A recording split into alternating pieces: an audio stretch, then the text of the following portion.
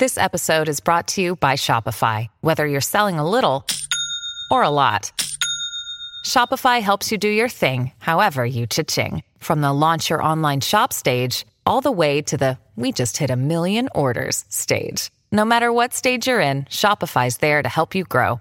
Sign up for a $1 per month trial period at shopify.com/special offer, all lowercase.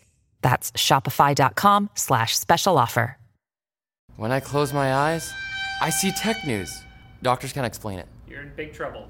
Dell is giving an early look at some of its technological innovations ahead of CES, including one that is less innovation and more a framework laptop. The company's Concept Luna explores revolutionary design ideas like making a laptop out of replaceable and repairable components, which no laptop manufacturer has ever tried to do, ever. Wow.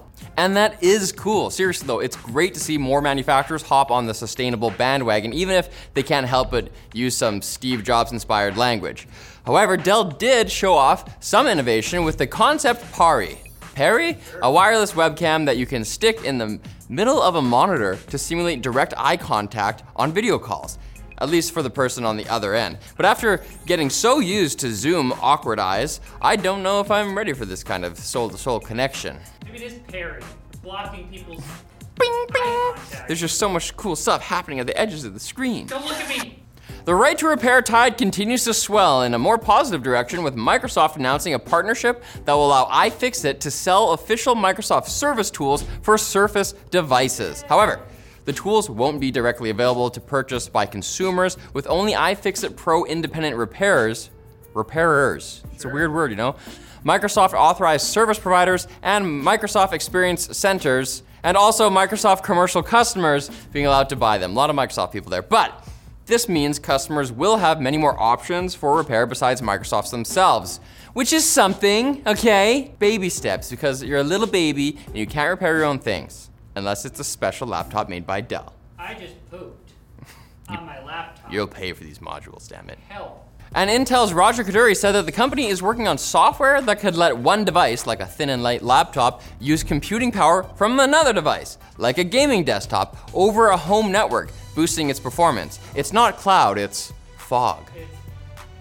And they're including support for chips made by their rivals like AMD and Nvidia. And because this is happening after Facebook changed their name, of course Intel is saying it's for the metaverse. It's like how after we film, I'm gonna go eat a sandwich for the metaverse.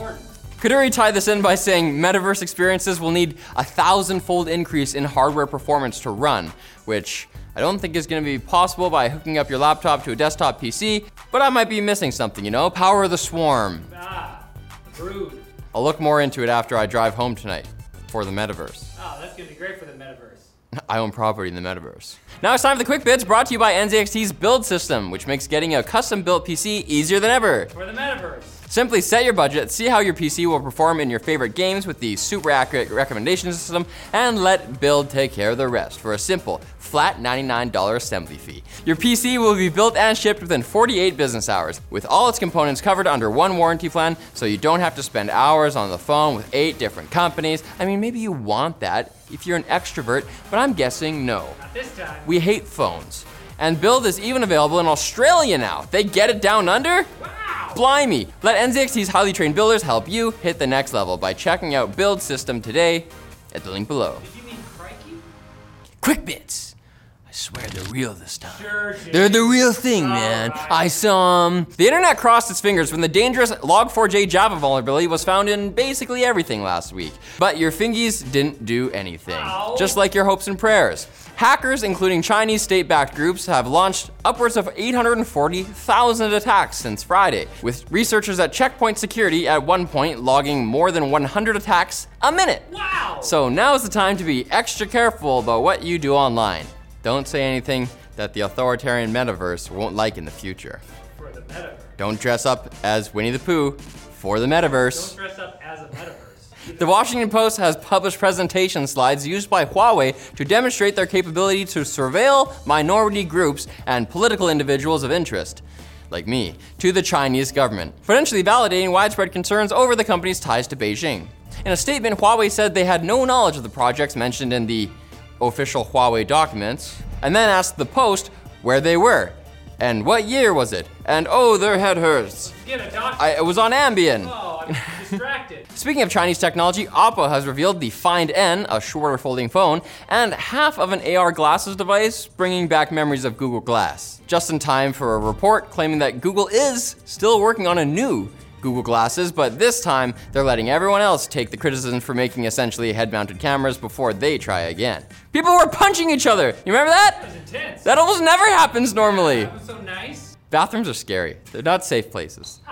Gigabyte showed off a motherboard prototype called Project Stealth this week that moves the motherboard's connectors to the back for much cleaner cable management. But as Hot Hardware points out, this is remarkably similar to a patent awarded to Main Gear back in 2011. Well, it's 10 years later, baby, and someone had to make the PCs look less like cyberpunk spaghetti. Sure, that sounds cool, but you can't eat it. So what's the point? Gives you pads, gives you bonus. These cables are al dente!